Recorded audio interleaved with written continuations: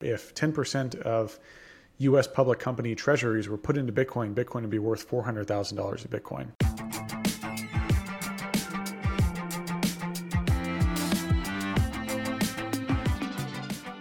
What's going on, guys? Today I spoke with Dan Held. Dan is the growth marketer over at Kraken, but much better known for just being a real Bitcoin OG. We got into a crazy conversation about Bitcoin's super cycle and just kind of what's going to happen in this bull market. Dan lays out two thoughts on the super cycle. That happens in the second half of the conversation. So if you want to hear thoughts just on the super cycle, jump to the second half of the conversation. If you're more interested in what's happening with mining, Elon, China, hash rate leaving China, that's kind of what we discussed in the first part of the conversation. So either way, I think you'll enjoy the entire episode. Dan is an OG, really smart guy. If you like this and you're watching on YouTube, hit the subscribe button. If you're listening on Apple or iTunes or Spotify, punch the subscribe and give us 5 stars. All right, jumping in. Dan, it is so nice to have you here, my friend. How you doing? Thanks for having me. It's been a little while. It has been a while. I'm looking forward to Miami next week. It should be a good time. I'm mentally prepping my liver in expectations of all the different happy hours and dinners. I think I've got like 3 or 4 a night. So just trying to mentally prepare myself and my liver for the conference. It should be fun though. Yeah, you basically have like 10,000. I think it was 12,000. Last time I talked to the Bitcoin Mag guys, it's 12,000 people who haven't seen each other in like 18 months and whose net worths just went up like 5 to 10x. So it should be a interesting little time. Oh yeah, totally. Yeah. Awesome, man. Well, let's jump right in. This is going to be a 2-part series. First time we've ever done this. There was just so much I wanted to cover with you. Before we jump into energy, FUD, Elon Musk, Bitcoin super cycle, all that exciting stuff, can you just give a background on yourself, how long you've been in space, what you did pre-Bitcoin, and then we'll dive right in. Sure. So my Bitcoin journey started with studying finance in undergrad during the 2008 financial crisis. That very much molded and crafted my perspective of trust in the existing financial system. Then my first job, I worked at a small investment firm in Dallas. They relocated me to San Francisco. In San Francisco, I was into Bitcoin already. This is back in 2012. Moved to San Francisco in early 13. I was the only non-technical person at the meetup in San Francisco. There's only a dozen of us, included Jesse Powell from Kraken, the CEO of Kraken, Fred and Brian, the co-founders of Coinbase, Charlie Lee, founder of Litecoin. So that was the small community in San Francisco that I was a part of in January 2013 when Bitcoin was $10. Bitcoin skyrocketed to 260 in March, and that's when I decided to go enter into tech and build my first product called ZeroBlock. It was the most popular mobile app back in the day. We got bought by blockchain.com. I was the first PM there. Also product manager at another crypto startup. And then I went to Uber, where I worked on Rider Growth on Andrew Chen's team, Rider Growth. And then left Uber, came back to crypto, co-founded a company called Interchange, and we got acquired by Kraken. At Kraken, one of the biggest and oldest exchanges in the space, I lead growth marketing, which is user acquisition. A lot of data stuff, a lot of growth stuff. It makes sense. You're like the coldest, I would say the coldest, most like calm pumper of Bitcoin I've ever seen. There's a lot of people who are on Twitter like always pumping the Bitcoin bags, and you're a very rational optimist, I guess I'd call it. Oh, I appreciate that. Yeah, it's the crypto space has so many narratives that ebb and flow, and a lot of them really disconnected from reality. So I like to try to go back to what problem is Bitcoin solving and looking at metrics that track along that. Yeah. All right, let's jump right into it. Big narrative right now, energy. What's going on in why is this such a big narrative? Where did this come from? Why weren't we hearing about Bitcoin's energy impact 2 years ago? Why is everyone freaking out right now? Yeah, FUD, or fear, uncertainty, and doubt around Bitcoin's energy consumption, has been a persistent narrative since, I'd say, 2013. It picked up pace in 2015 due to Vitalik and others promoting it as promoting proof of stake versus proof of work, and using proof of work's energy consumption as a negative, as a way to virtue signal the validity of proof of stake systems. So that's when the energy FUD really started to pick up, or at least when I noticed it. There could have been a lot of other factors, and I may not remember history correctly, but that's when I remember the energy FUD really starting to pick up pace. The energy FUD recently has definitely hit a crescendo in terms of Elon Musk tweeted some very negative things about Bitcoin's energy consumption. I find the whole narrative a little bit, a little bit silly, and we can dig into various elements of that. But that's kind of the history of energy FUD, is that it wasn't really existent in the beginning. Starting around 2015, we started to see that narrative come out a little bit more. Most of the time when we see this reported, it has, there almost every single time it's reported, there's objectively wrong information or data used. So we can, which part do we want to unpack first? We can unpack kind of the argument itself. We can unpack a few other things. What are you thinking? Well, I didn't realize that it kind of stemmed from 2015, actually. So basically Vitalik and the proof of stake crowd was using this as a marketing tactic, no different from like Oatly, the oat milk company, saying, regular milk is bad for you, right? It was basically a smear campaign against the competitor. Yeah, I think that it was a combination of that, probably a combination of that and a few other things, but definitely seemed that when proof of stake was coming out, the FUD or the narrative that proof of work was really wasteful or inefficient, that really started to pick up, at least to the best of my memory. Interesting. All right, so Elon sends out that big tweet. So Elon's into Bitcoin, gets Tesla to get into Bitcoin. Then, the Dogecoin stuff starts picking up. What happens? So Elon sends out a tweet, and then that, you think, kicked off the whole environment argument? Yeah. So Elon sends out a string of very bizarre tweets. He first tweets that we're still going to hold Bitcoin, but we're not going to accept Bitcoin as a payment due to its high energy consumption, which is a little weird because Bitcoin blocks that require energy to be created aren't just validating transactions, they're also minting new coins. So it's somewhat of the same thing. It also protects the existing ledger of all historical transactions. So you can't just isolate Bitcoin's energy consumption to new transactions. It doesn't make any sense. So that was pretty nonsensical. And then Elon started to go into a whole string of very bizarre tweets around that Dogecoin is more efficient, and he basically said a lot of statements that showed that he doesn't understand how blockchain scalability works, that you can't scale on layer one, that scalability should be pushed up into higher and higher layers. So that was really bizarre. And then, he talked about how Tesla hadn't sold any Bitcoin. So he's FUDding Bitcoin while not selling any, and at the same time demonstrating he has no idea how the technology works. And I think there's only a couple different explanations for this. One, he didn't do any due diligence when he bought Bitcoin, which I would find rather bizarre to spend $1.5 billion on Bitcoin without doing any due diligence at all. I mean, the information that he highlighted in his in his statements were, you learned this your first week. It's not hard. And Elon's obviously brilliant, right? So I find that the least plausible explanation. The explanation B is that he's trolling. I think that's pretty plausible. He likes to troll, and I think some of the statements seemed obviously like trolling. And also Elon replied to one of my tweets a few weeks prior to this incident, and he laughed at an Bitcoin uses too much energy joke that I made. So, he's really all across the board here. And so the joking or trolling seems to be pretty plausible. And then finally, it's a virtue signal or commercial reason. For example, Tesla gets certain subsidies from the government due to its producing electric cars, and those being deemed as environmentally friendly. So, I would say it's a mixture of B and C. It's either trolling or there's bigger commercial objectives here. And so, he espoused all these tweets that were basically nonsensical. The Bitcoin community got riled up naturally. Bitcoin's community is its white blood cells, its defense mechanism. And they were, rallied to go fight this FUD. And, that launched into a huge kind of huge debate on Twitter between Elon, Bitcoiners, Dogecoiners. There's another bizarre tweet where Elon says he's talking to the engineers of the core devs of Doge. There are no core devs of Doge. So, that's where that has to be trolly, right? I mean, I don't know. Or maybe he's just literally sitting there and tweeting, has no idea how crypto works. But that's my best summation of what happened. It's hard to pick apart and compress into a 2-minute little summary there, but I think that paints the picture pretty well.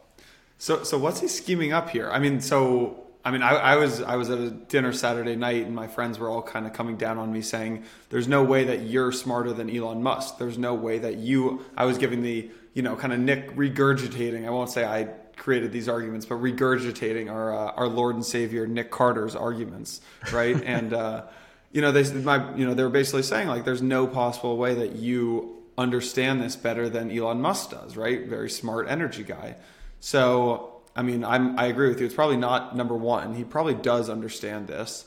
You said the third option is maybe there's a big commercial end goal here. I mean, do you think that Tesla / another Elon Musk company ends up rolling out like more environmentally friendly miners or something like that? Sure. We could see productization of this green energy narrative. We could see them get more government contracts due to them signaling that they're more environmentally friendly. So there's a lot of different ways that we could look at this from a commercial perspective. It would be very interesting to see Tesla get into like Bitcoin mining or anything like that. But I mean, they'd have to go build a foundry, and I think that's a massive effort and pretty different than their core business. So I'm not sure if they'd really get into that. But maybe there's something to do with solar there. I don't know. It's so bizarre what he did that it's hard to like. Some people joke that it's like the TV show series Lost. Like you're hoping there's like some sort of like grand theme there, but it's actually just more random than anything. And so I think with Elon, like we expect there to be this genius behind the madness. And for some of his commercial products, there is, but for things that aren't his commercial products, like his companies, maybe there's not. Maybe it's just kind of maybe like to option A, it's just a big, or like option A and B, he either doesn't know or it's just a joke to him. It's all part of the simulation, right? Yeah, I believe in simulation theory too. Maybe Elon's the wild simulation trajectory that we're on. Yeah, exactly. All right, so let's dive into the energy argument a little more, if you want to go there. I mean, obviously, sure. I think there are two ways to look at the energy argument, and that's why it becomes so messy and complicated. Basically, you can look at it from a narrative perspective, which is how marketing and how our world works, right? Or you can look at it from a quantifiable perspective, and you can start saying things like 73 or 76% of Bitcoin mining is done with renewable energy. Unfortunately, no one really cares about the quantifiable data. And I think what ends up happening is it's more of a narrative game where it's kind of like, yeah, Bitcoin uses a lot of energy. That's correct. Do you think that it's a valuable enough system to use the energy or not? Right? So I don't know. I'm curious to see if that's how you think about it or if you view it differently.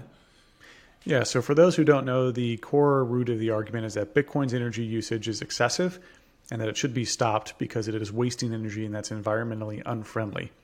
So let's go dive into this. Well, one, Bitcoin's energy consumption is doing something useful. That's ultimately the core root of the argument from the detractors, is that they don't find that Bitcoin is doing something useful, so they consider it wasteful.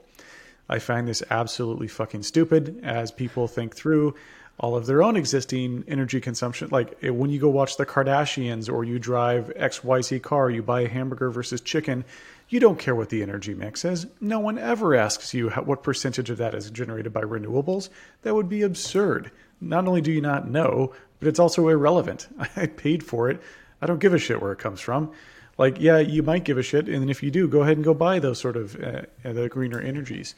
So I think with the extra scrutiny on Bitcoin, the core root of it, 99% of the time, is that they hate Bitcoin. They hate Bitcoin, and they wouldn't recognize any energy consumption as valid. So that's ultimately the argument. That's the core root of it. They find that Bitcoin isn't they subjectively think that Bitcoin isn't doing something valuable. So any energy consumption is wasteful. But here's a couple different ways to look at it, and from a more data-driven analytical perspective. Well, one, Bitcoin uses far less energy than the existing financial system, which it is looking to replace. The existing financial system has commercial bank branches that are physical, and those required energy to be built. And people go physically work in those offices, and those humans require food. And then you have the bank servers, and then you have the treasury, and then you have the Fed, and you have all the people that work there. And then you have the payment processors, and then you have all the payment processing machines and all the electricity that they use. And you go on, and it's this massive amount of energy. And then for contract enforcement in this existing system, because you don't have smart contracts, you don't have a blockchain that has a record that can't be reversed, you have the court system that enforces contracts, and then you have the military that enforces the dollar or another fiat currency. And those are enormous amounts of energy and enormous amounts of cost. So to look at Bitcoin and then look at the existing financial system without first scrutinizing the existing financial system clearly shows the bias.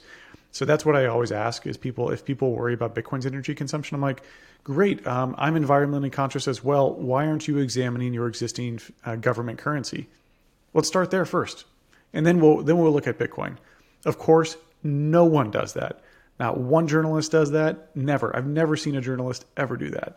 So, I think that it's so bizarre, like to have this hatred for Bitcoin, this unnecessary hatred, and make it really, come down really critically on it.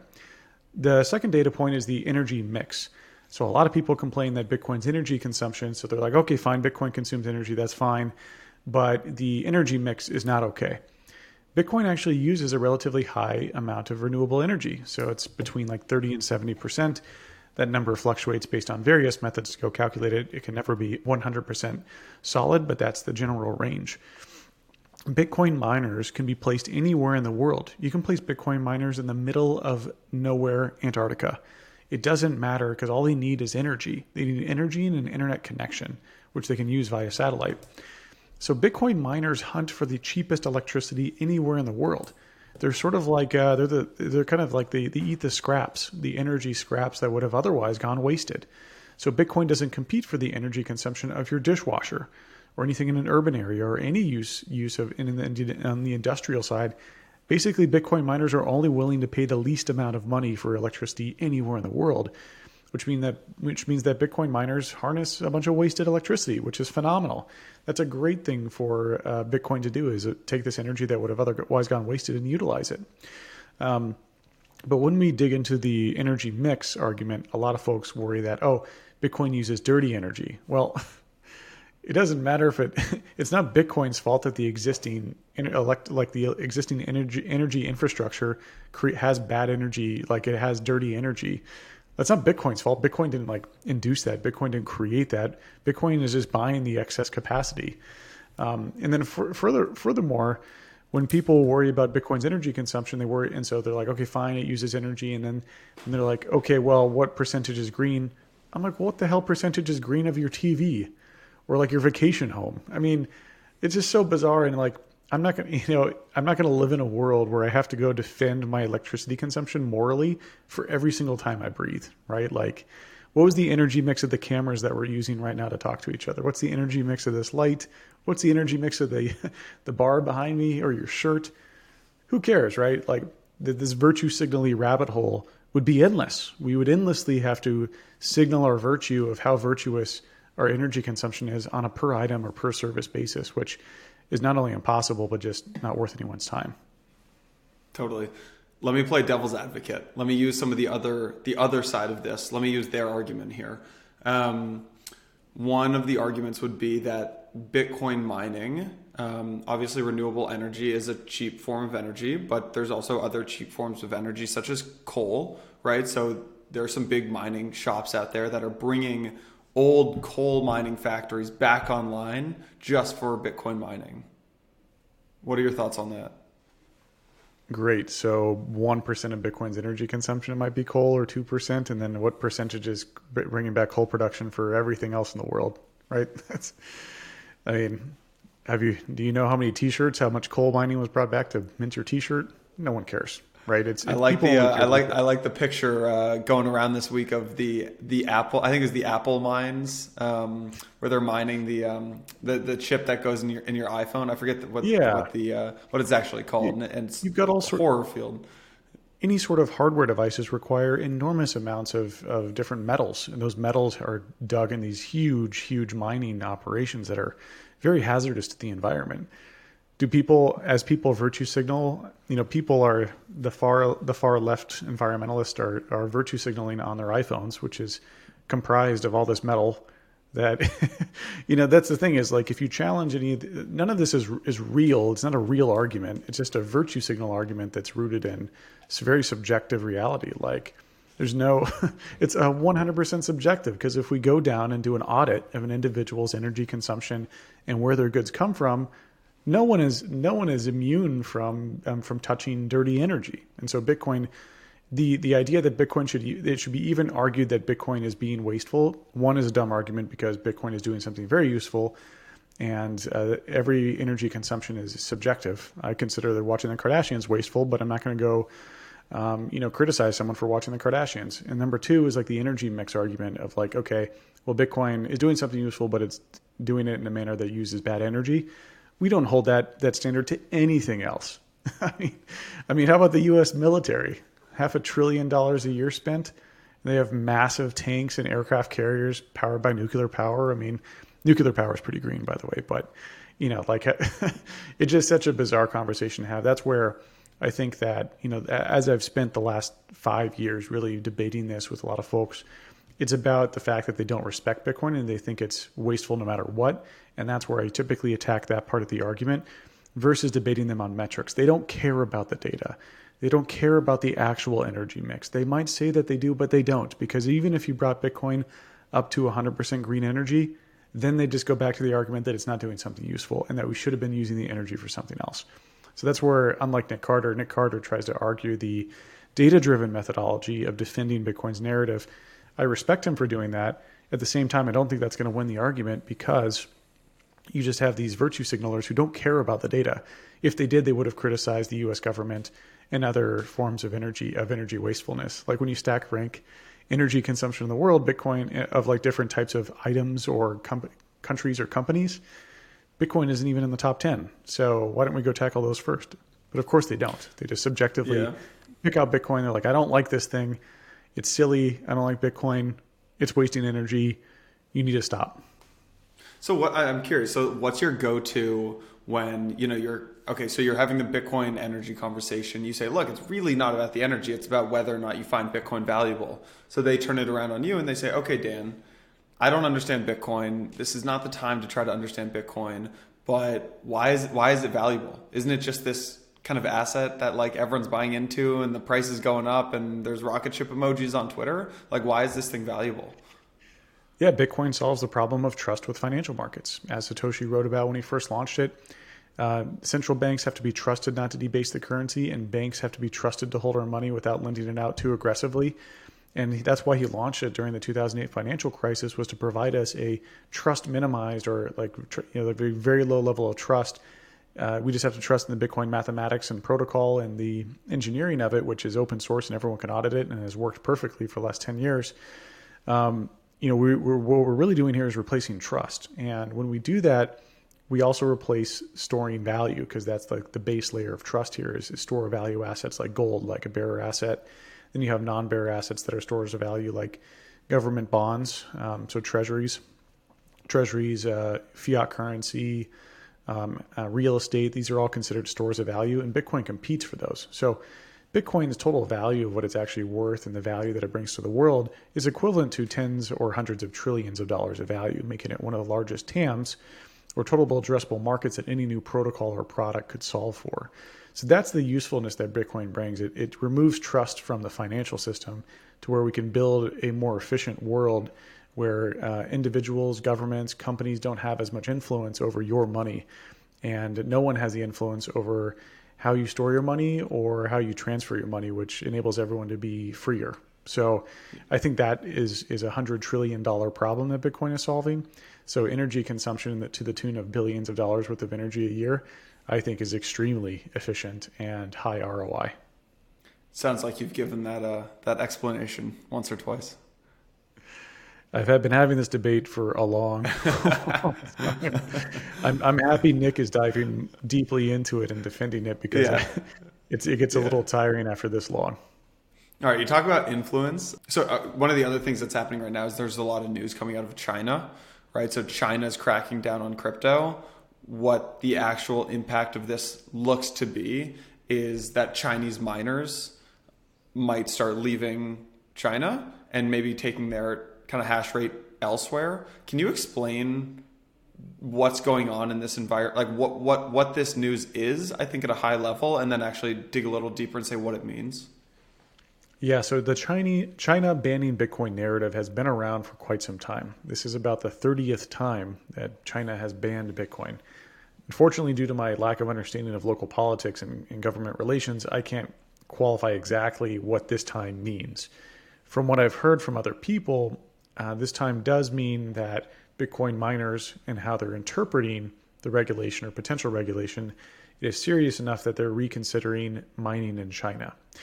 Again, there's vast geopolitical reasons as to why this might exist. I don't know enough about Chinese culture to comment on like why the miners may or may not perceive this as a legitimate concern. But from the best of my understanding, these Chinese miners are going to move out of China. So what that means is that global hash rate will move out of China, and that will, as Nick Carter has put it eloquently, it'll solve two FUD pieces. So one is that Bitcoin is controlled by China, which it never was, but that is a popular narrative because there's a lot of Bitcoin mining in China. Miners don't control Bitcoin, but most press don't really grok that. And then number two is that Bitcoin mining is dirty because it comes from Chinese coal. Well, with the transparency of miners in other geos and the better, more greener energy mix in other geos, that concern should also fade away. So Bitcoin miners moving out of China due to new Chinese regulations should be a great thing for Bitcoin as it changes the narrative and solves and sort of conquers those two pieces of FUD. Now, again, in this world, facts don't matter at all. Facts don't matter at all. So we'll see if that meme or the narrative actually catches on and is believed by the world. Just because it's true doesn't mean people will necessarily believe it. So we'll see over the next couple of years if that narrative that China controls Bitcoin or that Chinese coal powers Bitcoin, if those narratives die, or if the press, like it has typically done, continues to print objectively false information. It remains to be seen. All right, guys, it's ad time. I'm gonna let you guys in on a little secret. There's one company that's powering a ton of the crypto data in the space. And by crypto data, basically there's all these companies, traditional financial institutions that need crypto data for, accounting purposes, for tracking the value of their assets, for running audits, right? And so there's one company, they're called Lukka, Lukka. I've talked about them on the podcast before. They're powering some of the largest businesses in the world in both the crypto and traditional financial services space. They're the primary pricing source used by S&P Dow Jones indices for their new crypto index. So I wanted to just throw this out there. If you guys are any sort of business that needs to value crypto assets, create financial statements, perform any sort of normal accounting audit process, you guys should head on over. It's Lukka, Lukka, Lukka.tech, Lukka.tech/empire, or just head over to Lukka.tech/empire. Tell them I sent you. They'll take care of you.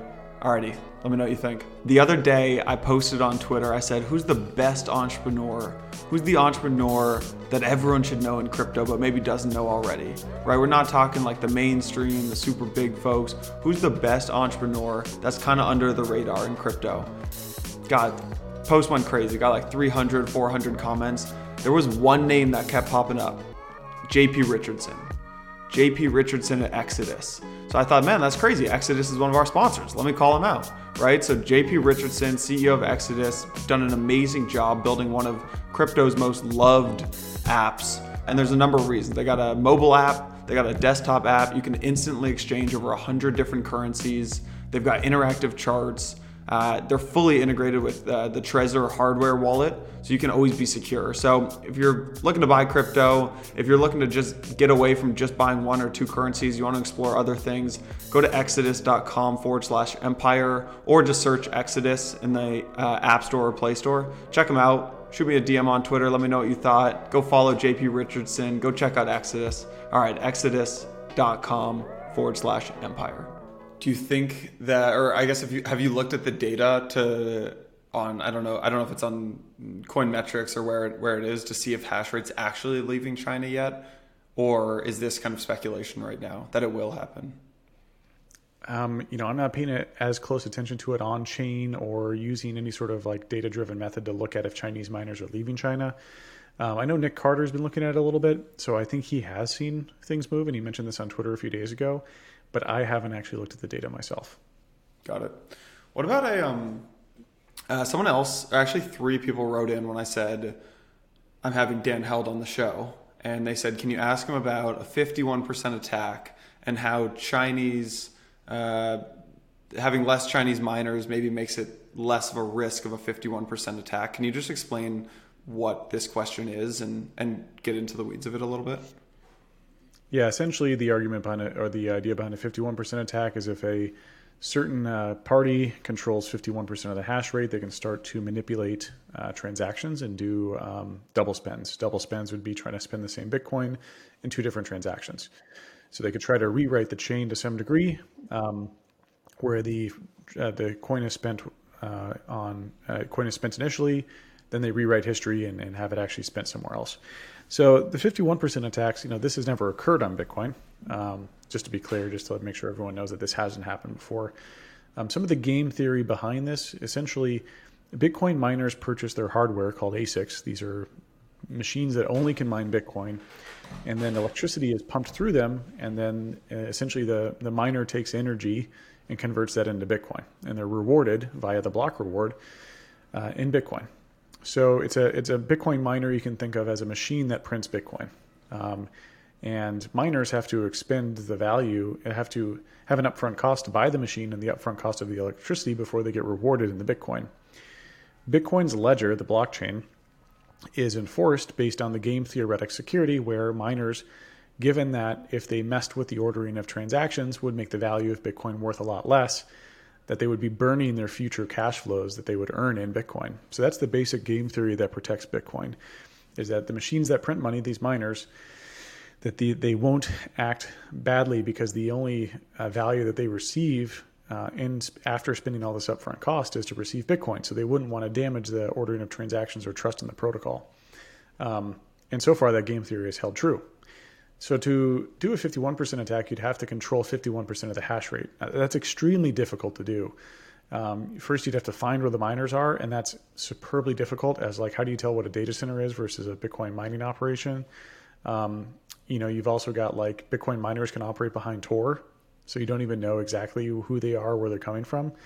And so Bitcoin mining to seize 50, so the only effective way to do it would be a government produces a whole bunch of new ASICs or seizes 51%. The seizing part would be extremely difficult.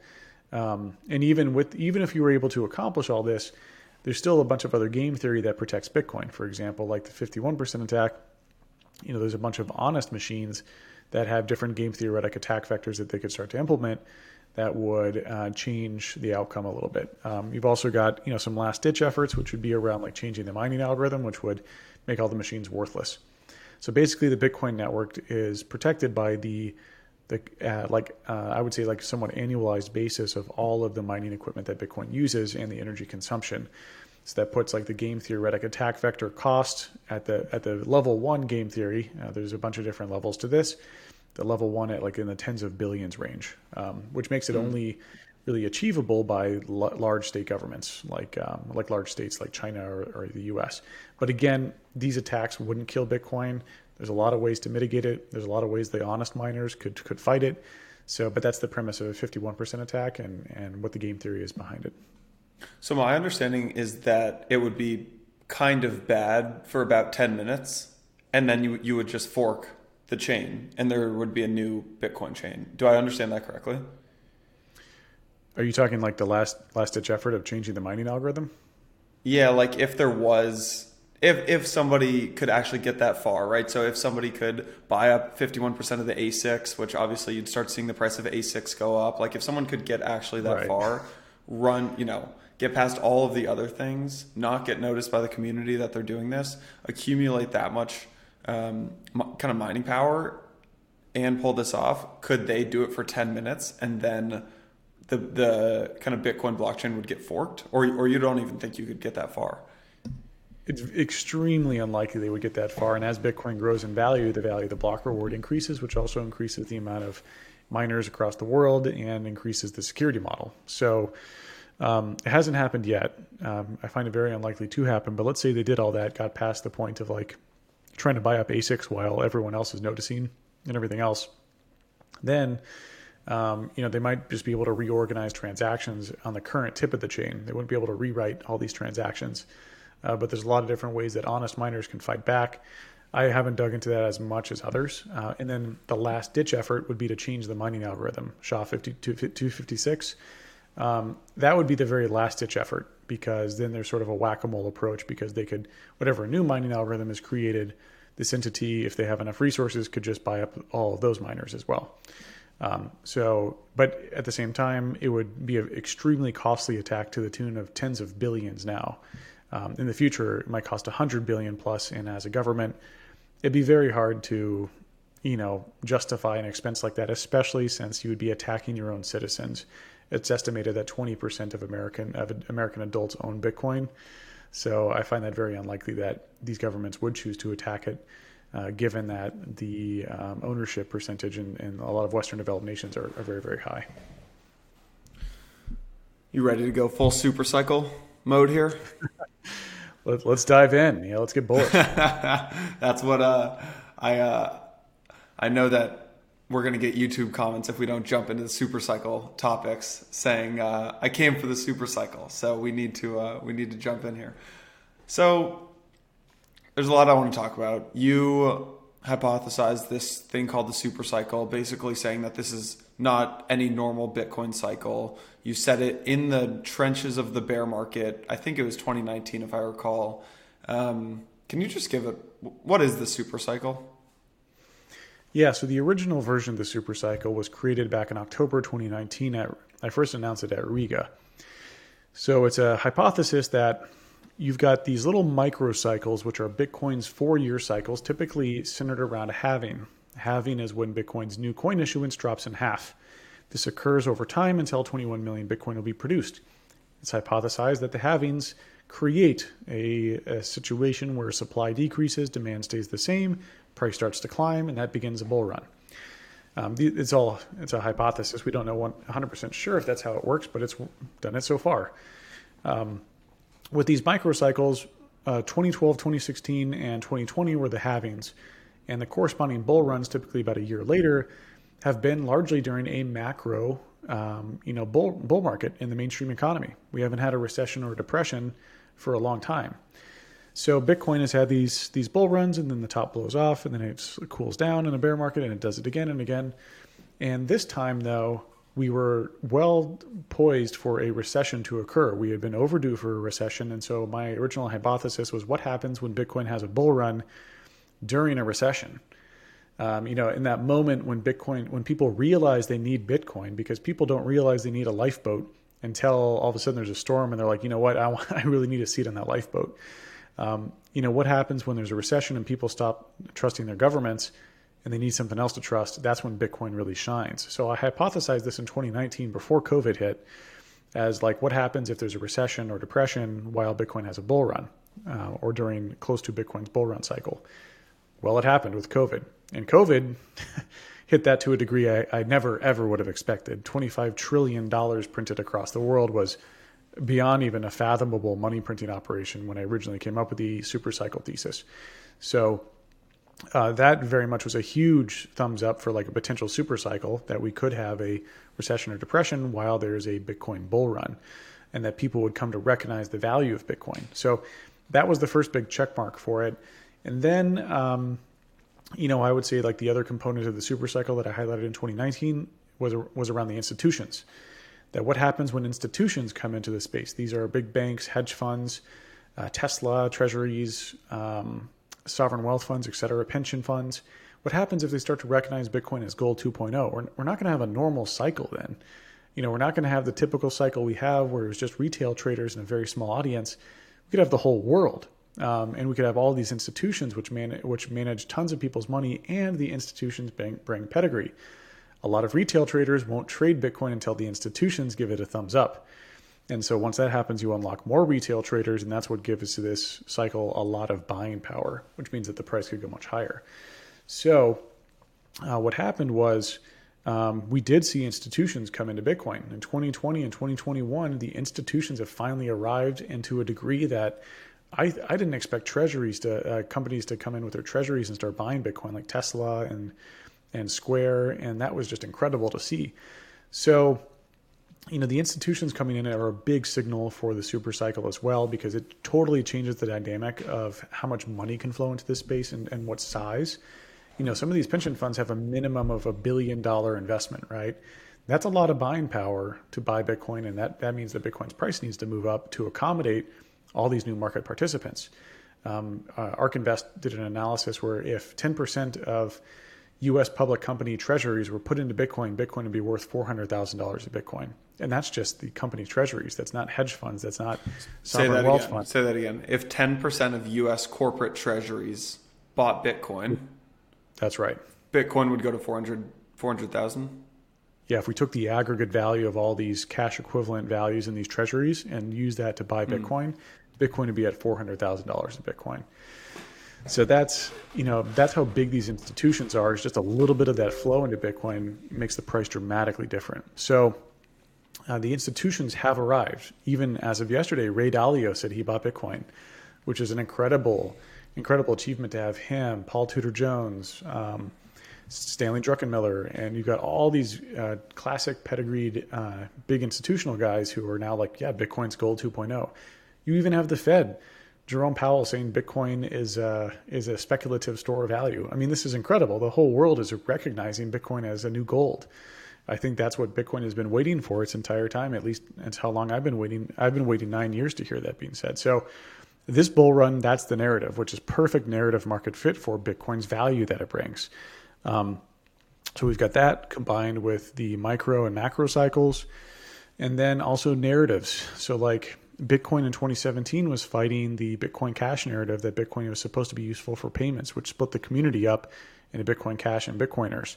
Bitcoin Cash was crushed, and Bitcoin is the only remaining narrative.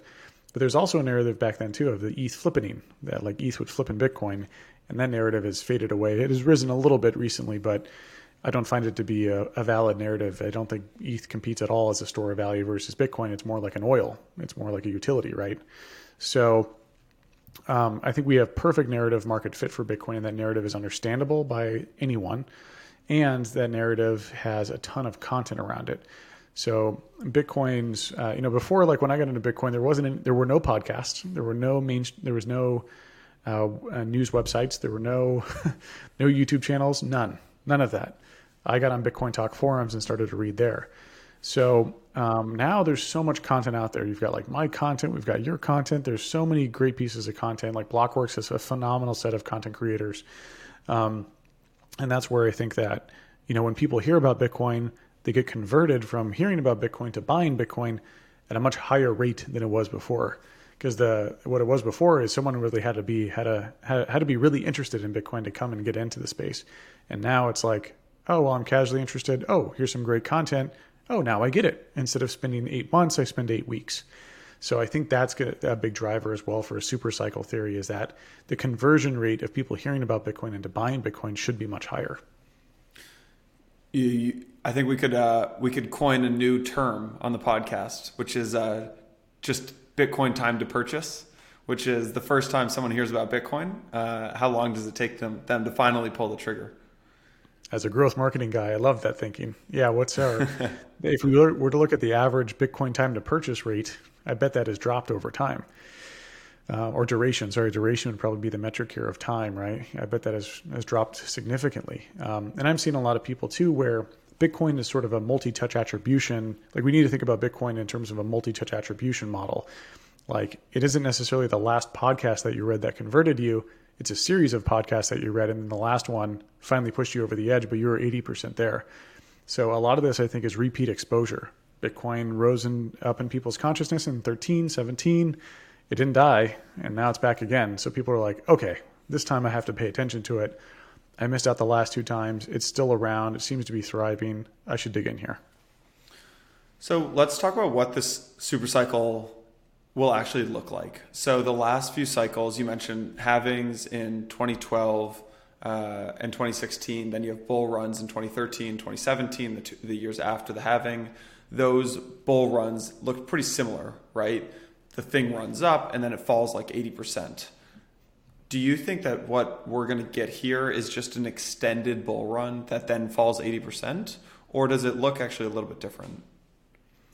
Yeah, so I think a lot of people ask me, how do you quantify a super cycle? So I described it in a qualitative function, like what qualifies it, I think, as a super cycle that makes it different. So ultimately, a super cycle, I would say, is different than a typical Bitcoin cycle. That's basically what the term super cycle means. Now, digging in on the quantitative side, what does that look like in terms of numbers? I would define it as either having a greater bull run or having a lesser of a bear market. Essentially that that due to these qualitative characteristics that I described earlier, that Bitcoin's bull run would be really intense. You have the whole world coming to recognize that Bitcoin is Gold 2.0, and that increases the price, makes more people aware of it, and then it turns into a mega bull run. Or what we see is a typical bull run, and then there's lesser of a bear market because there's more institutions, there's more knowledge, people are stronger hodlers. So essentially what a super cycle represents is that this time is different. I don't think that because there are so many different things about the environment this time, I would be hard pressed to see that it behaves exactly like all the other bull runs. Maybe it does though. I don't think a super cycle is a very likely event. I think I brought it up historically, like I brought it up in 2019 because no one was talking about it. And typically the way that markets work out is whatever everyone's talking about is not what happens. It's oftentimes what everyone doesn't expect. And so I felt that if this bull run had different characteristics, that maybe it could be something different. And that's a possibility, I'm not saying it's a likely outcome. So with a super cycle, like quantitatively on the number side, this would be like, right now, I think we have a lot of analysts saying Bitcoin in this bull run should be between 100 and 300,000 at the peak. This would be like something over like 500,000.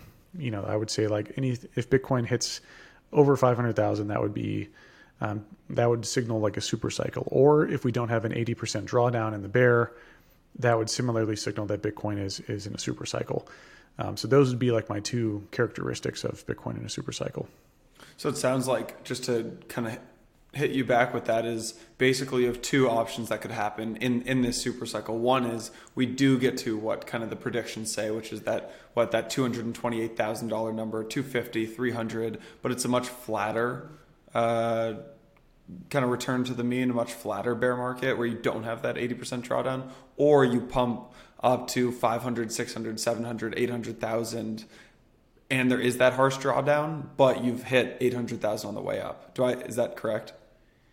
Yeah, that's right. So either a stronger bull run than we expected or a milder bear market. I'm jumping out of my seat here. If you see me standing up, 800,000. I mean, what happens though when the world comes to recognize Bitcoin's value? Like, it's been largely considered to be a weird libertarian Luddite currency for such a long time. What happens when everyone FOMOs in? And what happens when central banks start buying? So the super cycle is somewhat predicated on the world. The TLDR is that the world comes to recognize Bitcoin's value. This won't behave the same as all the other cycles. So if that happens, which narratives move so quickly now, and over the next, I would say 4 to 8 months is our sweet spot of when we should see the peak of the bull run. Could be another 12 months, but we will either see if my thesis is validated or invalidated. And again, I don't think it's a likely outcome. I think it's a interesting one that has a low probability, but no one was talking about it back in 2019. So yeah, it will be interesting to see what happens this year and early next year. So let me throw a third option out at you. Why couldn't we? So basically you have two different types of buyers that have entered the market for the first time ever. One are hedge funds and one are these really long-term holders like insurance companies and pensions, right? So the insurance companies and the pensions, they buy for 10 to 20 year holds, right? They're putting something in their fund, they're buying $1 billion of it and they're holding. So that would hypothetically flatten out the bear market. You wouldn't have that big of a drawdown because these guys are buying and not actually selling when they think the market's overextended. But the counter to that would be you have hedge funds that are more algorithmic, high frequency hedge funds that are starting to get into the market, and when the market gets overextended based on their data, it pulls back. So what I was thinking about is you could have a third option which says instead of this like 4-year cycle, you just kind of start easing up and you have what we just saw, which is All right, you run up from 20 to 60, pull back to 35. You go up from 35 to 70, pull back to 50. 50 to 100, pull back to 75, and that just continues on. But what, I guess, do we need a big bull run and a drawdown? Yeah, that's a great question. I definitely think that we're both aligned in thinking that this time is going to be different. We could certainly see a more smoothed out function of a bull run where it's not so intense. We could see the bull run extending over 12 months versus like the typical 4 to 8 months, which we would expect it to happen within. So yeah, I think there's a lot of different things here. There's a lot of new different participants who are going to change fundamentally how we see the price manifested, right? All the buyers and sellers coming together ultimately dictate what the price is. I definitely think that when we look at this cycle, we could see a lot of weird things, right? Like the dip down to 35 or 30 here was pretty unprecedented. Most people didn't expect that. At the same time, if we look at the 2017 cycle, there's a very intense dip that happened almost exactly at the same moment after the halving. So, history doesn't repeat itself, it rhymes. Maybe at the end of the day, maybe institutions are just feeling it out now, and then there's more volatility now, and there's way less volatility after the peak of the bull run. I think fundamentally what the super cycle describes is that this time will be different, and there's a chance that it could be an incredible bull run where we see the world come to realize Bitcoin's value and what happens to the price when that occurs. Do you think we eventually see central banks buying Bitcoin, and how does that play out? Yeah, absolutely. I don't think it'll be the big central banks at first, but I think it'll be some of the smaller central banks, and then possibly like China or Russia. I think China and Russia have zero possibility of ever becoming world reserve currencies, as no one trusts them. I'm not saying that the U.S. is a perfect country. I think the U.S. has a lot of flaws, so I'm not exactly saying that I believe that any country should have all that power of being the world reserve currency. But in terms of their ambitions of being a world reserve currency, I don't think anyone would ever want to live in a world like that, especially most of the world that isn't communist. So that's where I find it very implausible. And they'll come to the realization that it's extremely implausible that they'll become a world reserve currency. So what's the next best thing? Well, the next best thing is to buy Bitcoin and then have your fiat currency or your government currency backed by Bitcoin, or just adopt Bitcoin. Because if you're the first mover, you have a significant price advantage where now if anyone else comes in after you, they have to buy it from you at a higher price. So the game theory is very much like Prisoner's Dilemma, where if you don't want to be the last one to give up the other one, you want to be the first Confederate or the first one to go over to the other side. Because once you do, you've now got a very strong, advantageous position in terms of being first. So what you're saying is central banks will come in, they'll FOMO into the market in the same way that retail does, because they want to buy Bitcoin before their next door neighbor buys it. Precisely. Or even more fun, if we think about how narratives play out, how this will likely play out is that there will be a leak that a big central bank has bought Bitcoin, even if they haven't. But by the time the narrative breaks, it doesn't matter, because the world, you'll never go back. You'll always think, well, what if they did? And all the other participants think, well, what if they did? And if they think that what if they did, then they go, well, maybe we should. And that's how this whole process works. So it doesn't actually matter who goes first. It just matters that someone believes that someone else might go first, and that becomes credible enough to stimulate one of these central banks to go purchase Bitcoin. So moral of the story is we're leaving it to you to start the rumor that a central bank is buying Bitcoin. Yeah, I don't want to get arrested. I don't know if that's an arrestable fine, but it won't come from me. Yeah. What's the, I guess one last note on the central banks. One thing that could be kind of concerning is if you see central banks start buying Bitcoin, they might not have that much capital inside of the country. What they do have is a currency that's controlled by the government. So you could see some of these kind of emerging markets actually start to print more and more money just to buy Bitcoin. And obviously who ends up getting screwed here is their citizens, but who ends up winning is the country that ends up holding a lot of Bitcoin. So, I mean, that's kind of like the downer take on this, but I could see that playing out. Well, I mean, the citizens ultimately control the country. At the end of the day, it's a kind of a weird relationship there, but ultimately the government only has power because the citizens give it power. So the citizens believe that Bitcoin gives them power too. Then it's sort of synergistic where, they might devalue their local currency, but then the local currency is backed by Bitcoin. So it's a weird mental loop there that you could develop of like, well, let's say they do this is called a speculative attack. So so basically taking out debt to buy Bitcoin in an increasingly accelerated fashion. But if the debt's backed by Bitcoin, then are they in a better or worse spot than the other countries? Yeah. You mentioned some of the FUD in 2017 was both the Ethereum flippening and Bitcoin Cash. Obviously, Bitcoin Cash went away. I would argue with you. I would say that the Ethereum flippening argument is like decently hot right now because of what's happening with DeFi. And do you think that the energy FUD going on right now is kind of the 2021 version of Bitcoin Cash, or you think the energy narrative will just end up withering away? Because Bitcoin Cash lasted the entire time, if you remember. So I think that the energy FUD will be very hard to defeat for Bitcoin. I think mining moving out of China will be the quickest way to defeat it. So I agree with Nick Carter's assessment there. I think that'll be good. I think that the Ethereum flipping narrative of DeFi is interesting. Of course, I think like DeFi is interesting, and I plan on having a course and a series, not a course, but a series of articles about Bitcoin DeFi. But ultimately, so I'm a product guy. I think about what protocol or product that I have, what problem is it solving? Bitcoin's protocol solves one thing very elegantly, the store of value problem. The store of value problem is the largest TAM in the world at $100 trillion worth of value. Bitcoin doesn't need to do all these other things like DeFi. It's a nice to have, but not a need to have. It's sort of complaining like, oh, well, Apple's interesting as a company, but why don't they mine gold, or why don't they go pump oil?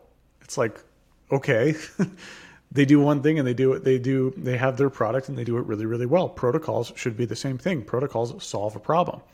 Bitcoin's problem that it's solving is storing value. Storing value requires very high levels of decentralization. It requires very intense community focus on preserving that decentralization, on running a node, the governance structure, et cetera, the code itself, and the consensus mechanism, proof of work.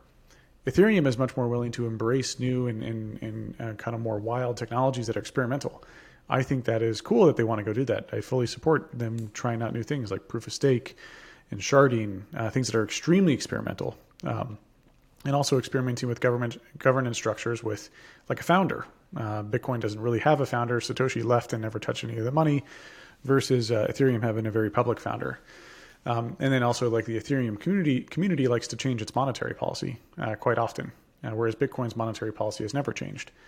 I don't necessarily think those are like, Ethereum is fine to do that as the oil or the utility money, where it is focused on the utility or like the maximum programmability of its protocol. Changes are required to make those frequent adjustments. For Bitcoin's trying to be the rock solid foundation for the financial system as a pristine piece of collateral and store of value, and change there is actually antithetical to accreting value. You don't want the building of a skyscraper to be swapped out every couple of weeks for like a new type of concrete. You pour the concrete and then you set it and let it. Bitcoin is sort of like that. It's a very foundational part of this financial ecosystem that should not and will not be changed, which means that more trust can develop with it over time, which means that more value will accrue to it. Even if proof of stake is successful and it mitigates a lot of these long-running concerns, which may or may not be mitigatable, they will never have enough. It will never have as much trust as Bitcoin has. You can't program trust in with just code. Trust is developed with time. Time builds trust, especially with humans. We're animals after all. We're not just algorithms. We need to develop trust over time. And Bitcoin's Lindy effect of surviving through time, and its proof of work surviving through time, and its monetary policy surviving through time is not copy pastable. It's impossible to copy paste that with code. That only develops with trust and network effect. And so Bitcoin is the only one that has I would say, plausible long-term narrative around being a store of value contender and having a sound monetary policy. So Bitcoin, I think, solely owns that category of storing value. I think Ethereum is they should focus on DeFi stuff. I think that's really interesting. But certainly I don't find them to be competitors at all. I enjoyed your little comment on Twitter today, which when the Guggenheim founder came out and said Ethereum has more utility, and you replied, yeah, aluminum has higher utility than gold. Does that make it a better store of value? Precisely. Yeah, I think there's a lot of confusion over what utility means. Storing value, the utility there is storing value. I don't need to go make it super malleable to go build machines and stuff. It already does something. It already stores value, and everyone's like, "Well, that's such a boring utility." I'm like, "Okay, it's $100 trillion problem it's solving. Why is that boring? It's the largest TAM in the world, and the whole point is being trustworthy." Like it's all about developing trust in the protocol, monetary policy, and the community enforces that trust. So Bitcoin not changing is a great thing. I work in tech. I've worked in tech for 8 years. I understand the other side of the argument, which is that, it's a technology. Bitcoin isn't really about the tech. The tech is actually pretty old. It's like a lot of the tech is like 30-year-old tech that was Frankenstein by Satoshi together. It's more of game theoretic incentive modeling and getting humans to trust the protocol. That's actually what the innovation is here. And this isn't like something that you go tweak on a daily basis. You don't, gold was around for 4,000 years. So, I think that a lot of the other side of this argument, which is around we need to change things early and often, that's a great philosophy to have for building product. I've been a product manager. I've been in tech for 8 years. Yes, we must always ship new features and services. That's not how you want to build the framework of the existing financial system or the new financial system. You don't want to build this constantly changing foundation. You want the changes to occur on top of the foundation. The foundation itself is somewhat immutable and unchangeable. At least that's my design philosophy for Bitcoin. I think that's the Bitcoiner community has largely rallied behind that design philosophy, which I find to be a very credible one. But I certainly embrace and excited about other coins trying different things. And I think, I'm going to write some content on Bitcoin DeFi, which is exploring DeFi, which again is a nice to have, not a need to have for Bitcoin. And, just to kind of see what is being developed. So I very much embrace, Bitcoin's ethos of pushing innovation to another layer. Like there's quite a few different protocols like Sovereign, RSK. I think Sovereign's built on RSK and then Stacks. So I'm going to be beginning that exploration shortly. But yeah, Bitcoin doesn't need any change to work. It's programmed in since day one. Everything's already ready to go. Bitcoin solves its problem as a store of value asset since the beginning, and it does it elegantly and doesn't need to be changed at all. It just needs to survive. And that's what's so beautiful about Bitcoin's risk reward profile is it's not swapping out proof of work for proof of stake. It's not swapping out consensus mechanisms or monetary policy. It works. It works very elegantly. With all the other ones, you have the inherent risk of these changes leading to some unforeseen outcome, whereas Bitcoin's changes are essentially no change, and everyone can look very far in the future and plan on that. One thing that feels inevitable, if this really is a super cycle, I guess super cycle or not, is more and more Bitcoin going into institutional hands. And I'm curious if you think this is so let's use NYDIG, for example, right? NYDIG had that big announcement with FIS, where FIS powers a lot of the infrastructure for banks. Through NYDIG's integration, you're going to be able to actually, I think, buy Bitcoin through your bank account. I didn't fully understand that. But anyways, it's inevitable that more and more Bitcoin will get holed up with institutions. Bad thing, good thing, part of the process? What do you think? Natural part of the process. Institutions were always an inevitable participant. Now, most of these institutions won't provide you one of the big value props of Bitcoin, which is seizureship resistance, which means you can store your Bitcoin on your own and no one can take that from you. Now, what these institutional folks will likely do is they have custodial solutions where you trust someone else to custody your coins. I don't think this is a bad or good thing. I think people should trend towards self-custody over time if they know what they're doing.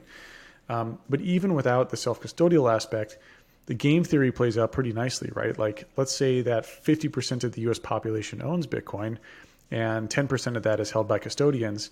What happens when governments try to seize it is you have a huge portion of the population finding that to be egregious breach of their trust. And they'll go enforce that by voting and by other mechanisms. So, of course, in more authoritarian dictator relationships, you don't want to have custodial solutions there ever. But in democracies or more Western developed countries, there is somewhat of a contract law, property rights, and some fundamental understanding of that. And, if governments crack down really heavily and start to seize the assets, that's going to lead to huge civil unrest. We can't stop people from choosing the easiest option. We can still push people over time to self-custody their coins. And I think that's the best that we can do. I don't think that fundamentally changes Bitcoin security, though. Bitcoin isn't secured by proof of stake or by the hodlers. Bitcoin is secured by the entire community of everyone. If someone has $1 billion worth of Bitcoin or $1 million, doesn't change. It's about who all wants to run that version of Bitcoin that everyone else agrees with, and you can't buy that. Yeah. How much longer do you think we have for this Bitcoin, super cycle or non-super cycle? Well, we'll see if my thesis is right or wrong in the next 4 to 12 months. That should be enough time for the peak of the bull run to occur, and then to see some of the bear market start to begin. Yeah. What is your, let's say we don't go into a super cycle, what is your bear case for Bitcoin over the next 12 months if you had to put some sort of price around it? I mean, the bear case would be right now. Like the bear case would be like we go sideways and then we go into a bear, this would be a bear case as we go sideways for the rest of the year. Now in 2013, we had 2 bull runs in 1 year. $10 to 260, back down to 100, then 100 to 1200 at the end of the year. And there was a period of sideways action from like May through September. We could very much go through that, and I wouldn't say that's a bad thing. It's if we go sideways for the entire rest of the year, all the way through December, that would be a bad thing. But I think we might actually see a little bit of sideways action here for the next couple months. And then late summer, early fall, that's when things might get exciting again, just like the 2013 cycle. So we could see it play out that way. We could see Bitcoin jump right back. I've been looking at it for 8 years. You never know what's going to happen with the price. I just look at the long-term macro trends and just hodl on. Yep. I will, I'll get some heat for saying this, but I wouldn't be opposed to a little consolidation so I can get some sleep and everyone can kind of relax on Twitter a little bit. Wouldn't be the worst thing. It's funny. I feel more anxious during the bull runs than I do during the bears. 100%. Yeah. There's a lot of like FOMO. There's a lot of, the sirens call of different projects out there. You also have like, I'm a builder, so I lead a user acquisition over at Kraken. So, in a bull run, I'm like, there's so many things that we need to get done. I can't sleep because there's so much I have to get done at work. Cause I'm like, I can go sleep after the bull run's over because there's only so many opportunities like this, and it's such a cool way to learn and grow. I personally find marketing fascinating. That's what I do as a profession. And so for me, it's just, embracing that is kind of a manic work-life balance, but it's certainly fun though. It's not something I'm dreading or anything like that. It's just, there's so much opportunity that there's this anxiety that I'm not gonna be able to capture all of it. Yeah, totally. All right, Dan, let's start to wrap it up here. We're going to record, obviously, or we have part 2. This is going to get released on Thursday, and then part 2 comes out next week. And we're going to be talking about how to actually earn yield on your Bitcoin, Bitcoin DeFi, Bitcoin marketing, a whole bunch of other good stuff, action items around your, how to use your Bitcoin. Can you just share a bit right now about maybe in the week between right after folks listen to this and the next episode, what kind of action items should they take? I know you have a newsletter. Obviously you have a big Twitter. Where can people, you have the course that just came out. Where can people kind of start reading more about your thoughts? Yeah. So if you want day-to-day action, like if you want to hear my thoughts on Bitcoin day-to-day, follow me on Twitter. I'm at Dan Held. If you want my longer form thoughts, because tweets don't exactly encapsulate everything I want to say. So if you enjoyed this podcast, you'll probably enjoy my long form newsletter called The Held Report. And I'm sure there'll be a link here for you to click. But in the Held Report, I've got a deep dive on a variety of different topics. So I've got 25,000 readers of the Held Report that I started 6 months ago. And I write about everything from proof of work versus proof of stake to a whole bunch of different topics. So if you subscribe to the paid newsletter, you get it every single week. If you go on the free newsletter, you get it once a month. So if you like my thoughts here, that's going to be my longer form where I'm fully able to explore the ideas. And I'm really, really forward and frank with how I feel about things, which I think make it a very entertaining and easy read. Amazing. All right, folks, that wraps it up for this episode. We'll be back again next week with another part 2 with Dan. If you guys like this episode and you're watching on YouTube, hit that subscribe button. If you're listening on iTunes or Apple, hit the subscribe, and obviously go follow Dan and subscribe to his Substack. All right, until next time. Thanks for having me. Cheers. Thanks, Dan.